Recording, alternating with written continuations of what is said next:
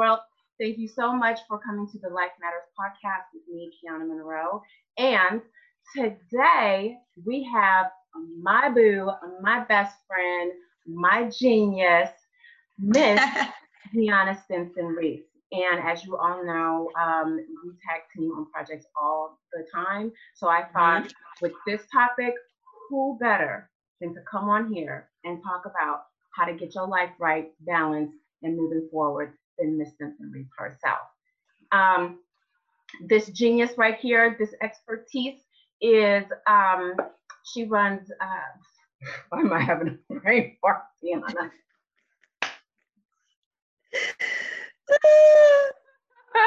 That's what editing is for. Educate, equip, and empower, right? Yes, E3 So, Pro Services. yes, yes. And so she is a career strategist. She can get you all the way Hmm. right. She's been consulting for over 10 years for different companies, and she is great in diversity and inclusion. And Hmm. let me send the mic over to her so she could tell you a bit more in detail about her fabulousness.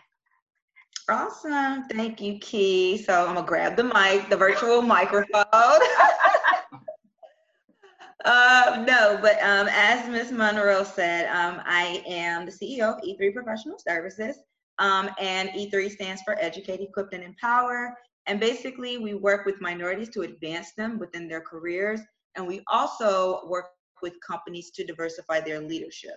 And so, the career strategizing that we focus on, or that's the center of our work, allows us to help both individual professionals who are minorities to combat a lot of those barriers that are in place that keeps them from growing and progressing in their careers to move into leadership. And then on the flip side, we work with companies so that they are creating more opportunities for minorities to be in these senior level leadership roles and how to best support them. And so we do a lot of work around equity within organizations to make sure they have plenty of diverse talent in their hiring pipelines, as well as creating internal opportunities to develop minority staff and move them into leadership roles. So really, really excited about the work we've been doing. We've been growing at an exponential rate, which I can thank God first and foremost for. And then just, others that have, took a chance on E3 and saw the value that we bring and allowed us to come in and make a change within their organization or within their individual lives. And so really excited to be here and share whatever I can to help your audience to succeed and be successful, not only in their professional careers, but hopefully in their personal lives as well. That's right. Thank you, Boo. Okay, okay, world. Here we go. We're going to dive right in. So, our topic today is defining your gift and what it brings to the table. And I know that that might seem like a really big topic to me all, but we all have gifts and we bring those gifts into the workplace, right? And sometimes we don't recognize or value enough what we're bringing to the table. And sometimes that can hinder even your job search or your career search or your area of growth while you're Yeah. in the workplace right now. People don't realize that. So the first question I have is, how do you know that your gift brings value to the workplace? And how do you identify when it's not? So I'll piggyback on your answer and pick your brain back. Okay, so the first step, of course, is recognizing what your gift is, and a lot of people don't recognize what that is. And so, some of the types of questions that we ask to help individuals understand what their gift is, what is that niche that you have that makes you different, that you always tend to bring to the table, no matter where you are, and that's usually that thing that everyone tends to go to you for, or everyone tends to ask you to help them with. These are some indicators that something may be your gift, right? And when you figure out what that is, so for example, if everyone tends to come to you for advice for their relationships, let's say hypothetically, you may be a good person then when it comes to troubleshooting um, interpersonal issues, like within teams, right? If you're good at helping Mhm. people in their personal relationships, you may be somebody that is helping organizations in the workplace potentially to mitigate challenges that arise when working in very diverse work teams. And when I say diverse, that can be, cognitively diverse. People have different opinions, different expertise, different things that they bring to the table mentally in terms of their skill sets. And so if you are someone who is good at relationship management, that may be something that you don't even notice you do at work, that is your gift, but you don't even recognize because you're so good at it. And you see it as, oh, you do this for your friends, or your cousins or whomever. But if you take a step back and really think about, what do you do on a day-to-day basis at work? What do people come to you for oftentimes? If you notice in work groups, you're the one that's stepping up to mitigate challenges, just like you're the person that your friends call on when they have relationship problems and things like that. Your gift may be troubleshooting problems within teams or within groups. You may be a peacemaker or someone that's able to problem solve when it comes to relationships. And believe you me, while that doesn't have a direct quantifiable piece to it, meaning that doesn't have a direct line of how it brings revenue to a company, it does indirectly generate revenue for a company, because if their work teams are not cohesive, they are not productive. If they're not productive, the company isn't making money. So you have to take a step back and think about, in order to, know if your gift is bringing value, you need to be thinking about how is it affecting other people in the workplace, because it may not directly attribute to sales or to saving money directly, but think about who are the people that is impacted by whatever it is that your gift is. Because once you figure out who those people are, then you think about what is their role in the grand scheme of the company. And that'll help you to see what your value is within an organization. Yeah. No, that's really good. That makes sense too. I mean, a lot of people don't think that what they do naturally and what seems to come to them naturally, and your friends tend to come to you all the time, or other people that may come to you all the time for that. That is an actual gift. And don't play yourself small, and don't, limit yourself to, just being boxed in on, well, that may be good for them, but that's not good for business per se. Another thing that I would add to that is, just, do you feel like what comes naturally to you solves a problem? Do you see where there are needs in the world, and do you see how your gift solves a problem, meets a need, supports, helps? Because that is something that's valuable. Do people feel like they've learned something when they've left you? Do they feel complete? Have you helped them out in some type of way? That's another way to say, okay, you know what I bring to work is actually valuable, because there are problems at work that my talent and that my gift that comes naturally actually solves, and I get compensated for that. If you can do it for free, then you really love, you know what I mean? Then you really, really love it. And a way to how to identify when it's not, I would say, if you feel unfulfilled at work, when you feel like, what you're putting out there is not being received, or it's not working, or it's not solving any problems, or it's not adding value, because we're all assets. We just have to figure out where in the workplace our gift is an asset too. So that's really good. A lot of people have that issue. So too, what are some of the steps people should take if they actually feel unhappy in their workplace? So like, to kind of piggyback off of what I said, being there, they're not feeling like they're bringing any value. How, what are some steps that they take? You get that all the time, where people are unhappy in their workplace, and they don't know whether to go to HR and say something, their boss and say something. So you definitely have to pinpoint why you're unhappy, right? And so this actually ties into that first question, like you said, because part of that is acquiring feedback, right? So yes, people have performance evaluations, but if you don't go into that performance evaluation prepared to ask questions to really get additional feedback about your work performance and the value that you feel you bring, or maybe the lack thereof, there will always be a disconnect in terms of you understanding what it is that you are doing for an organization. If you don't at least start to ask, it's like the bare minimum is to ask questions. But then from a more personal level, for some people, they're adding value. They know they're adding value, but they're still unhappy. And so that's where you have to kind of ascertain what is making me unhappy? Do I not have enough responsibility? Is it the people that I'm around? Is it the work hours? What is it that's making me unhappy? Because I'm a high performer, but I hate it here. Maybe the 9 to 5 is not your lane. Maybe you need to be working independently. Like you have to take a step back when you're unhappy with the work that you're doing to decide, is it the work that's making me unhappy? Is it the fact that I feel like I'm not making an impact? Or is it the people, the environment, the structure in which I'm in that is making me unhappy? And that's not an easy feat. That does take some time. I'm working with a client right now. I wanted her to get back to me in like a week and a half-ish. Like 2.5 weeks. I reached out to her. She's like, yeah, I'm still thinking about those questions you asked and trying to figure things out. It's good because when you're, working with someone, you're trying to make the next step in your career, whether you're doing it with someone as a professional helping you or you're doing it on your own, you really want to think about all the different pieces that are involved. And so when you are unhappy, you first do want to make sure you identify, are you unhappy because you feel like you're not being impactful or making a difference in your work? Or is it just, I don't like the structure of, coming to work every day, or I don't like the people that I work with?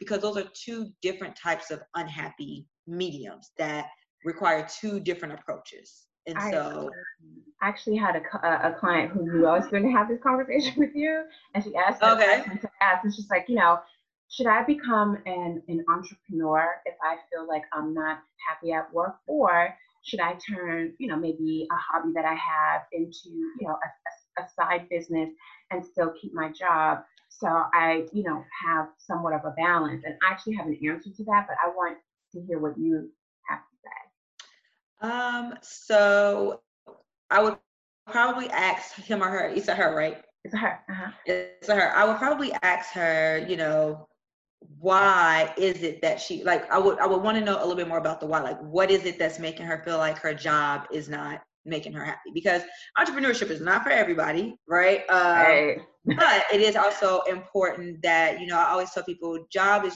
just over broke. And that's something that everybody knows. And so no matter if, you decide to keep a job and have other revenue streams that generate money for you, investing, real estate, whatever it may be,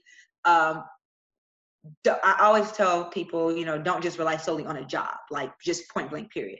Right. However, depending on why she wants to pivot, I would probably encourage her 9 times out of 10 to hold on to her job and do the side hustle. So that way she can assess and see if this is the route she wants to go. That's kind of like the path of least resistance almost. It's still a lot of work, but to jump straight into entrepreneurship is hard. And it comes with a lot of stressors. And, you really got to know that that's the lane you want to be in, because you work way more hours as an entrepreneur than you do in a traditional 9 to 5. Yeah, the late night. We know. Girl, if we know, like the back of our hand, we know. My thing to her would be like when you were saying, what is it that makes you unhappy about the job? Yes. Do you feel like you're undervalued or underserved or unappreciated? So I would say, one, before jumping into entrepreneurship, first of all, sometimes we have more than one gift, right? So if you're at work and that gift is, you feel, again, undervalued or unappreciated, the first thing you should do is kind of tackle that. Reach out to either your supervisor or, someone, or even your team, and just say, you know what, I don't feel like I'm getting enough for my effort or my time. I don't feel like, I'm appreciated here at work, or I'm not getting enough work. I don't feel like I'm trusted with a heavier load, right? So I would say take the initiative to reach out about that. And then 2, if you have another gift and you feel like, okay, this is not working for me, before jumping ship, do something on the side that you enjoy doing, that you're also good at doing, and allow that to give you somewhat of a balance. That way, this gift serves my 9 to 5, and then this gift serves just for me, or just my, community service, or just something else that you can give, so that there's a balance. Because if you're putting all your eggs into, one career basket, you're going to immediately feel like, I don't get to do anything that I want to do because I'm doing so much of everything for this one place. However, if you are still exercising your gifts in another place, plus this one, you can say, okay, this was, I could do better here. Let me reach Right. out to coworkers or supervisors and say what that is. But that is not going to be my end all be all because I'm also doing something else, that I like over here. Hence what you said, multiple streams of income and not Income. just putting all your eggs in that, income basket. You know Correct. what I mean? Absolutely. No, I agree. And yeah, the entrepreneurship, is definitely not for the faint at heart. It's not impossible, but it is a lot of work. So, you have to know that that is to jump right in, like 100%, to take the big jump, if you would. Mm-hmm. That's something where you want to be sure, 100% without a shadow of a doubt, this is the lane that I want to be in various facets. A, in terms of work structure, because now your sole source of income is reliant on the clients or the customers that you get from your business, and you're starting from ground zero. Right. And then in addition to that, the structure, the hours, if you have kids, if you're a single parent, these are all the different things that you have to consider before you just jump straight in to being a business owner. And it's not saying that it's impossible, because I know people that have done it, but you want to learn from others' mistakes, right? And so if others, feel like, hey, I'm glad I did make the jump. However, I wish I would have maybe, eased my way into the big jump, then that gives you some insights on, all right, let me make sure certain things are in place. Let me use my job and save up some money so that I have, so many months of bills covered as I'm, getting started. Let me make sure I have certain things in place now that I understand, a little bit more about this entrepreneurship game, because you don't just jump in and say, hey, I got this business, and market it to your friends and family, and now you're making money. It's not how it works. You don't just pay for a Facebook ad and all of a sudden you got customers. It doesn't work that way. And Don't so let the internet and social media tell you that that's no, the quick way to go. There is no quick way to go.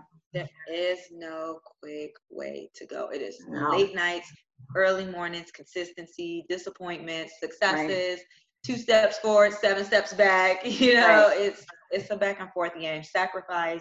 Right. You're usually upside down in terms of income when you get started, just because it takes money to make money, even as a service-based business. I'm a service-based business. I have very low costs in terms of my startup costs. Now my costs are higher because I have employees and things like that. But Mm-hmm. when costs were relatively low, but it was still being upside down, because as you grow, you need to spend more on trying to scale and trying to make sure things are optimized so that you have customers that return, and or that your customers have such a good experience that they refer others to you. So You hear all that practice, people? You see all that practice? That's called skin in the game. So before you decide yes, to jump ship, then yes, go ahead and add that side hustle. You know what I mean? yes, AKA you miss her hustle, her flow is right before you. yes, Okay. And so just do yes. the side hustle and then find out how can you use to get, because we have more than just one thing that we're good at. Don't jump ship. Find out why you're happy. Find out how your gift can serve you at work and how your gift can serve other people outside of work. Right? Okay. Agreed. The next thing is there are people out there who feel as though they've hit a plateau at work. Right? They know I'm what sorry, say it again. I that couldn't they've hear you. hit Say a it. plateau at work. Oh, Like a brick, yeah, like, you know what? I feel stuck. I love my job. I know where I add value. I know what I bring, but mhm. I feel stuck. There's no area for improvement, or if so, I don't know how to obtain that. There's no area Mhm. of growth that I'm aware of. What would be the top, two options to kind of shift the narrative on being stuck at work with, still staying in the realm of, don't ask for a position that has absolutely nothing to do with your gift, because then you'll add on stress. That's not outside of your expertise. But how do you do that while still staying in, your gift making room for you, but not blah.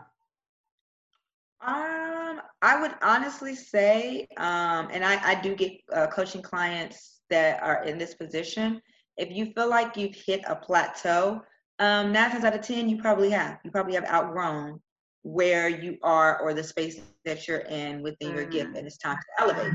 And so the question is, are you going to go for that next step? Because a lot of times what I've noticed is people recognize that I've hit a plateau and they're like, I don't know what to do. It's like, okay, well, what's the next step up from what you're doing? Oh, let's say hypothetically it's they're in finance. And the next step is to, CFO or senior financial director. It's like, okay, so why not go for it? I don't know. Your fear is keeping you at the plateau then. Oftentimes, if you feel you've hit a plateau, you probably have. You're probably at that point where it's time to level up, but you're afraid to level up for whatever reason, or you feel like it's unattainable for whatever reason. And that is probably one of the key times that I do tell people, if they're going to get a career coach, that is the time to get a career coach, because that is the time where you would need somebody, or you would want somebody. You may not necessarily need it, but you may want somebody to help you break down and see, all right, this is where my strongest strengths lie. Because when you hit a plateau, you have numerous strengths. So these are where my key and strongest strengths lie. And that career coach is going to help you bridge the gap, because you're seeing a gap in where you are and where you need to be. They're going to help you to bridge that gap to see, actually, you have done A, B, and C. Actually, you do have experience doing JFK, LMNOP. You just are not seeing it in that light because you're restricting yourself to the level that you're at, versus seeing the CFO, they do this, this, and this. You've done this, this, this, and this, and this. You really are qualified to do it. You just don't see that as a viable option for yourself. And so there may be some gaps in an experience or skills that need to be filled, and that career coach will help them to see, okay, it's time for you to start planning your exit strategy. And while you're in process with your exit strategy, you will need to get these particular skill sets in order to be prepared to make that transition. But you have to understand and recognize that when you feel like you've hit a plateau, you probably have hit a plateau, and it's time to change things up, and meaning to level up. Now, sometimes people do get burnt out in a certain career field. And so that's where we got to kind of do a little bit of career discovery to figure out, okay, what's making you feel burnt out? Is it the responsibilities, or is it the industry in and of itself, what comes with being in the industry, to see if you may need to pivot to a different industry.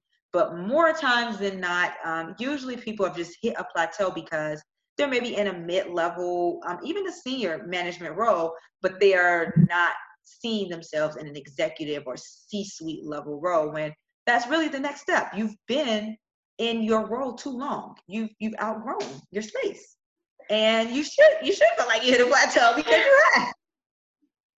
So I like what I like what you said and I completely agree. Just bringing like my therapist bring to it is fear.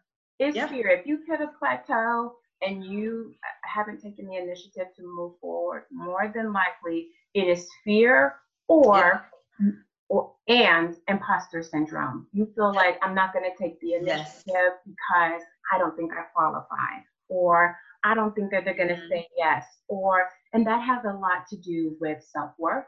That has a lot to do with personal development and personal growth, understanding that, you've worked hard, you've earned the right to move up. You earn the right to ask for more. You earn the right to grow.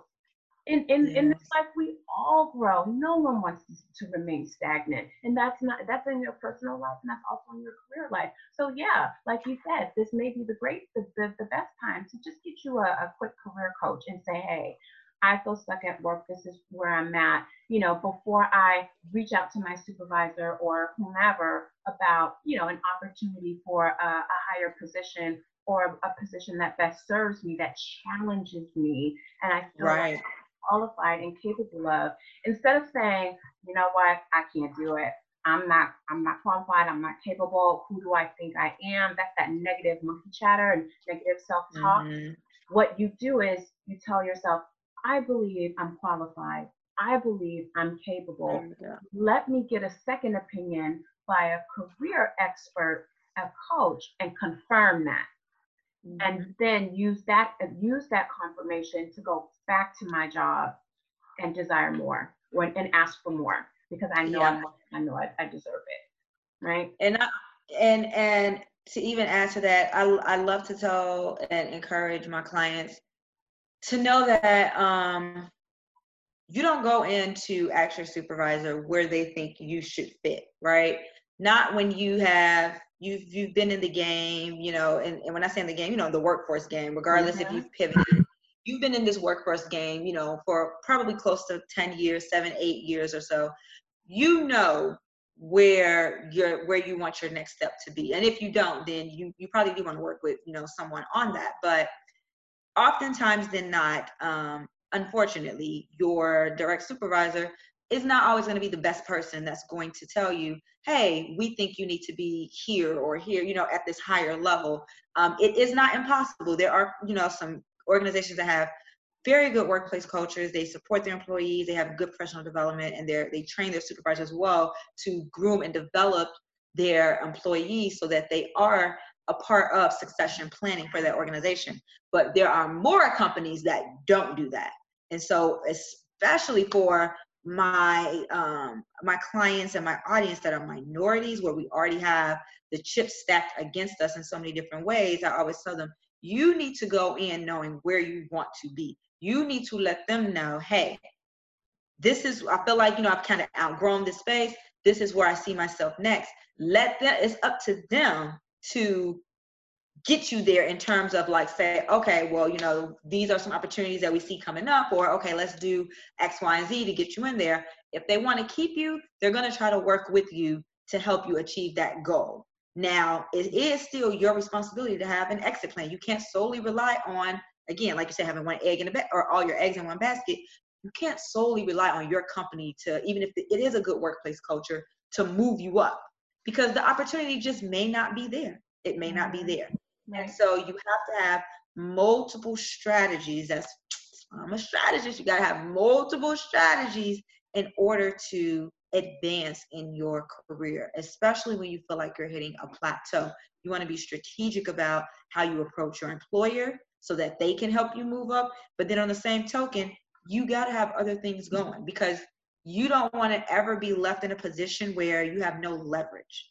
Like that's not good negotiating, is not good strategy. You always want to have leverage. I'm never going to put myself in a position consciously or purposefully where I'm solely relying on one thing, one avenue in Yeah. order to gain success. My business has multiple revenue streams. It's not just working with individuals. It's not just working with companies. It's multiple avenues of revenue that comes in, because I don't have all my eggs in one basket. I know I need to level up, but I'm not going to rely on one strategy to level up. And I think that's really, really important for professionals to understand with their careers. It works very similarly to businesses. You as an individual, you need to almost function as if you are a business in and of itself, because you have a brand, you bring something to the table, you generate revenue for these companies. And so you need to understand how to strategize so that your eggs are not always in one basket. Leverage that company that you're at so that when it's time to move up and or move out, you are prepared. Or when it's time to start your side hustle, you are grooming yourself by utilizing that 9 to 5 to help fine tune those skills, to help you work through those grows and glows of side hustling. Mm-hmm. And then before you know it, you may be ready to start your own business and jump out as an entrepreneur. But I definitely think that it is super, super duper important for us as minorities specifically to take ownership in what it is that is our next step to level up. Don't go in saying, you know, hey, I'm feeling stuck to your employer. Where do you guys see me? Don't put that ownership on them to tell you where you need to be. Don't do No, that. You're no, you giving need up. to confirm that within yourself Exactly. before Exactly. going to them. So Or and a again, third party, somebody who it doesn't make them or break them either way, whether yeah, you stay with the company or leave. right. So No, I agree completely. Get over the imposter syndrome, get over the yeah. fear, you know what I mean? And go for it, go for what you want. You have to have balance. You know, Hmm. your gift will make room for you, but you'll never grow. You'll never Nope. grow. And you'll take that disappointment that you feel in the workplace into other areas and aspects of your life, and you don't want to do that. True. We want to Very have true. we want to have balance. We don't need anyone telling us, what we're capable of. You should know what you're capable of, and it should actually a change. It needs to start with a change of mind and the way you view yourself and the way you value yourself and believe your own self-worth. So my last and final question is going to be, your expertise too, especially when it comes to the workplace.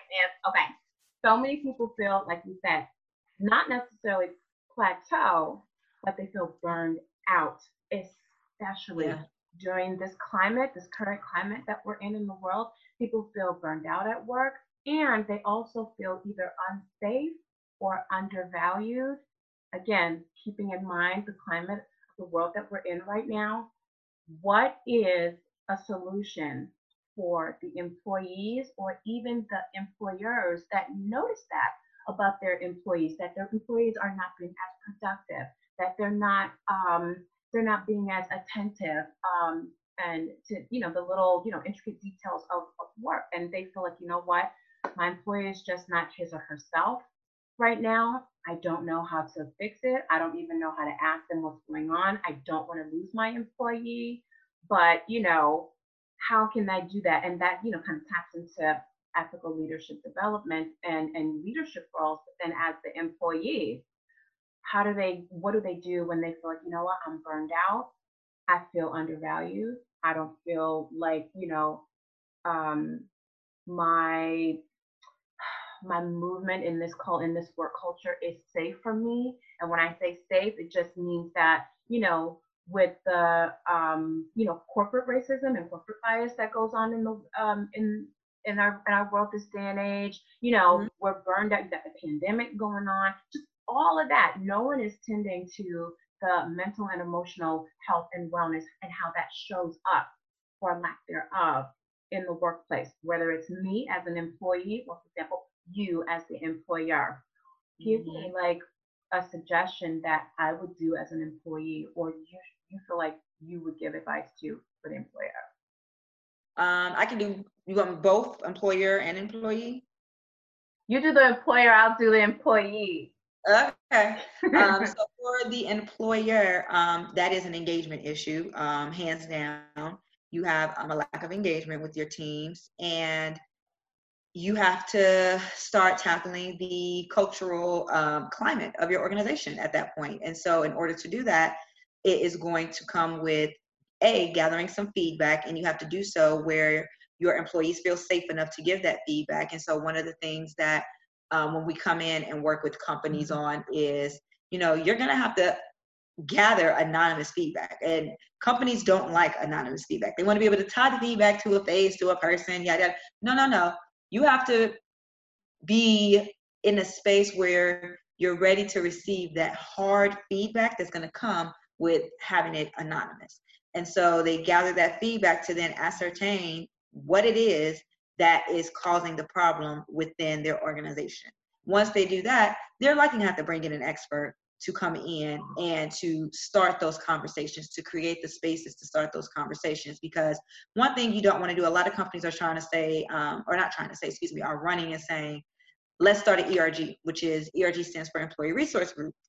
And so while they are very valuable and are needed in the workspace for marginalized groups, you can't just go and start an ERG, because the ERG is supposed to be, it's like for the people, by the people, right? Like, so you can't just go up and say, oh, we're going to start this ERG. Like, first, there needs to be a conversation to understand what the problem is, why they are feeling the way they feel, why are they disengaged?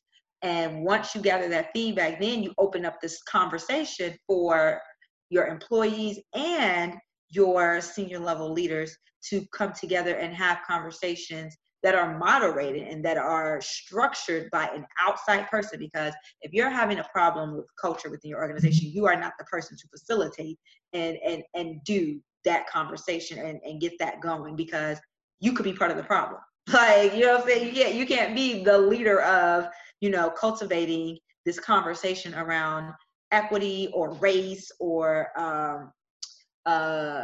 lack of feel the lack of worth that your employees are feeling within the workplace. You're not the one to cultivate that or to lead that conversation, because you could be part of the problem and they may not feel comfortable addressing that problem with you.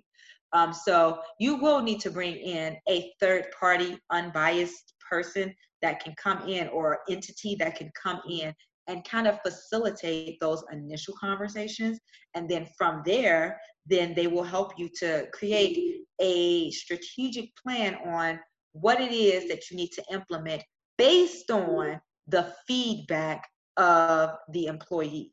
So whatever the solution is, it needs to be derived from employee feedback. It's not going to be, oh, I'm the CEO. Okay, I see people are saying that, you know, they're working in teams where there is a lot of microaggressions happening and a lot of their teammates are not valuing their contributions. You can't, as the leader, say, okay, this is the way we're going to solve this problem. No. You need to ask the employees, this is a problem we recognize and we don't like this problem. Can you guys please provide us feedback? Again, it should be an option for anonymous feedback to solve this problem. You take that feedback and you see, how do we strategically make these solutions come to life for our organization? Because one thing that I always say to companies is, never have you seen someone or a company get sued for being equitable in the workplace. Never have you seen a company get sued for supporting people of color in the workplace. So there's very minimal risk with taking feedback from your teams, from your staff, to then apply that as a solution. And one viable solution usually is having an ERG, but your employees, they have to want that, because they have to be willing to lead that. And then on top of that, you have to be ready to allocate resources, financial resources to the solution. You cannot say you want to be a part of the solution, but you don't want to put your money where your mouth is. So that's another thing. I'll let you tackle the employee piece. The employees. Moving on about this. Yeah, I'll let you do that one. So one of the things that I would say to employees is, you know, number one, if you're feeling burned out, take a moment, ask for a break. One of the things that people don't use, and it is very common, is they don't take their vacation days, right? They'll let those vacation days stack up. They will be like, I'll take a vacation later. I'll take a lump sum of vacation. You can't do that all the time, because you are headed straight to a disastrous place of burnout, right? When you feel burned out, or just like, I'm overly tired, there's deadlines. And to be honest, more people feel burned out now during the pandemic working from home than they actually do in the workplace. So it's just like, you know, you have to tell yourself, actually write it down and say, you know what? I'm taking these days just for me. I have to have balance, because I'm not serving myself on burnout. I'm not serving my company on burnout, because there is no productivity. I'm not operating as my best self, my highest self. You know, your brain is not even functioning. So you can't problem solve or troubleshoot the way that you could. Or you're so irritated because you're tired, you're moody, you're groggy, you're frustrated, that you are quick-tempered, and you can have impulsive reactions. And then that just strips away at that whole, you know, 4 pillars of emotional intelligence that I like to talk about. You know, you're just blurting things out and you're not being empathetic to others because you're so tired that you haven't taken the time to kind of gather and regroup yourself. So I highly recommend taking a moment and truly let go of work and rest. Not lay down, an attempt to take a nap with your projects on your brain. That's not the same thing. The other one, in regards to, you know, the current climate, feeling undervalued and unsafe. First of all, I would say take a moment, and people don't do this often enough, is to write it down.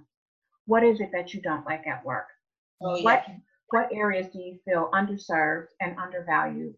And let's talk about those, you know, those feelings of being unsafe. What does that feel like? Because here's the thing, you want to identify the problem, and then what you want to do is attach the emotion to that problem, so that you can really, when it's time to discuss that, you can tell your employer, hey, this area, I feel like so-and-so did this and I was really offended, or there was a problem here and I didn't feel like, you know, I was heard.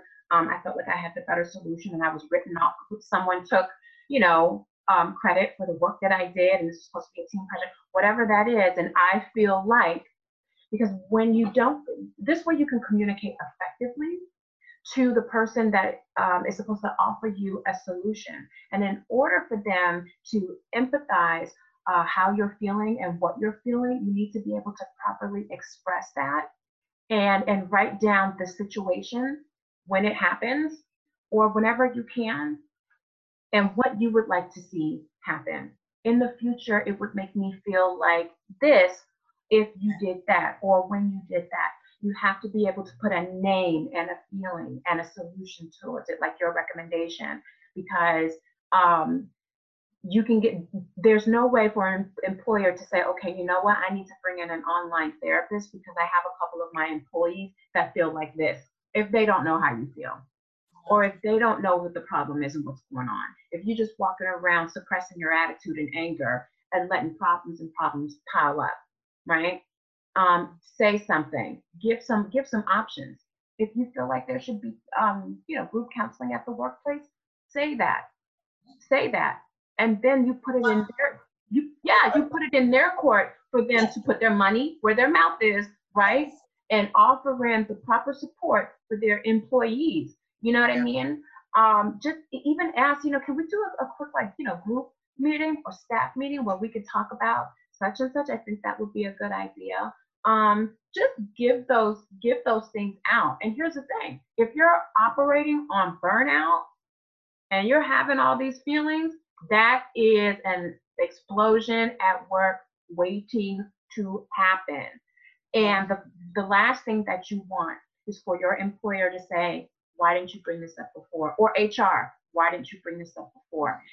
You have to, even though they don't always make the right choices, a lot of times, HR and people at work, you have to put them in the position to say, no, I told you, and you didn't do anything about it. Don't let them get ahead of you and say, well, she never expressed that. He or she never told us that. We never knew that they were unhappy. We never knew that they felt unsafe. We never knew. And here's the thing: you have to call people out, on their shit. This is an adult podcast, so we can say that word sometimes. But you have to call people out, on their stuff, and just say, hey, I don't like it. You doing this over here? I don't like it. It strips away at my mental wellness, my emotional wellness, and I cannot serve you and my gift, that it really goes into that whole gift. I can't do that in this type of environment. This is a stressful environment. This is an unsafe environment. This is a racist environment. This is a condescending environment. This is a bully. Whatever that may be, you need to say that so that they can effectively take the initiative to change it. And that's your role. That's your part in this. You have to go to bat for yourself. You have to speak up for yourself. And that kind of ties into everything that we're saying. Your gift, that has something to do with your worth. You speaking up for yourself when you hit a plateau, that has something with you speaking up about yourself and knowing your worth, knowing who you are. No one is going to bet on you the way you bet on you. You have to make a commitment to yourself. You have to make a commitment to your growth.